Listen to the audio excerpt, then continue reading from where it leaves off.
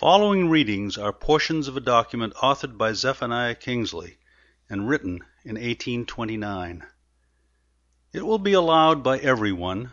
that agriculture is the great foundation of the wealth and prosperity of our southern states. This important science has already attracted some share of attention from men of the first talents, by whose improvements in cultivation several valuable productions promise, from their superiority, to maintain a preference in foreign markets, and the recent introduction of new articles of tropical produce into the southern districts, where they bid fair to succeed, offers still greater incitements to agricultural enterprise and opens a new and extensive range for future speculation. While this great field of wealth and independence promises now to be well understood and duly appreciated, the primary cause and means by which alone it can be realized has either escaped attention or been designedly overlooked. I mean the perpetuation of that kind of labor which now produces it, and which seems best adapted under all circumstances to render it profitable to the Southern capitalist. The idea of slavery when associated with cruelty and injustice is revolting to every philanthropic mind. But when that idea is associated with justice and benevolence, slavery, commonly so called, easily amalgamates with the ordinary conditions of life. To counteract the existing prejudice against slavery by making it evident that the conditions of slaves may be equally happy and more independent of the ordinary evils of life than that of the common class of whites denominated free, that they are now equally virtuous, moral, and less corrupted than the ordinary class of laboring whites, that their labor is far more productive, that they yield more support and benefit to the state, which, under a well-regulated system of management, is better fitted to endure a state of war than it would be with an equal number of free white people of ordinary means and condition. And finally, that the slave or patriarchal system of society,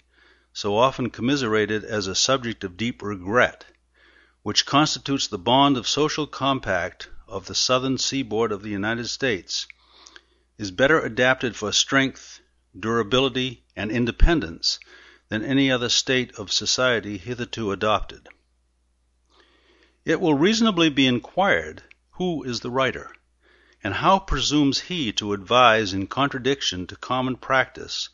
and the received opinion of 9/10 of all slave owners in the United States? He answers that he is a slave owner and has a right to express his opinion, having lived by planting in Florida for the last 25 years.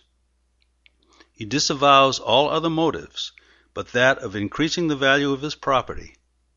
Moreover, he thinks that truth will support his arguments as to a subject with which he has had great opportunities of becoming well acquainted, having lived long in different slave-holding countries. Few, I think, will deny that color and condition, if properly considered, are two very separate qualities. But the fact is that in almost every instance our legislators, for want of due consideration, have mistaken the shadow for the substance, and confounded together two very different things, thereby substantiating by law a dangerous and inconvenient antipathy, which can have no better foundation than prejudice. It is much to be regretted that those who enact laws to regulate slaves and free people of color are often obliged to consult popularity rather than policy and their own good sense. If such alterations were practicable as would render slave property safe without adopting the present system of terror, all such laws as tended to regulate plantation management and interfere with the province of individual owners could be repealed, and property would increase in value. In an interview with the abolitionist Lydia Maria Child in 1838, Kingsley said, "The best we can do in this world is to balance evils judiciously."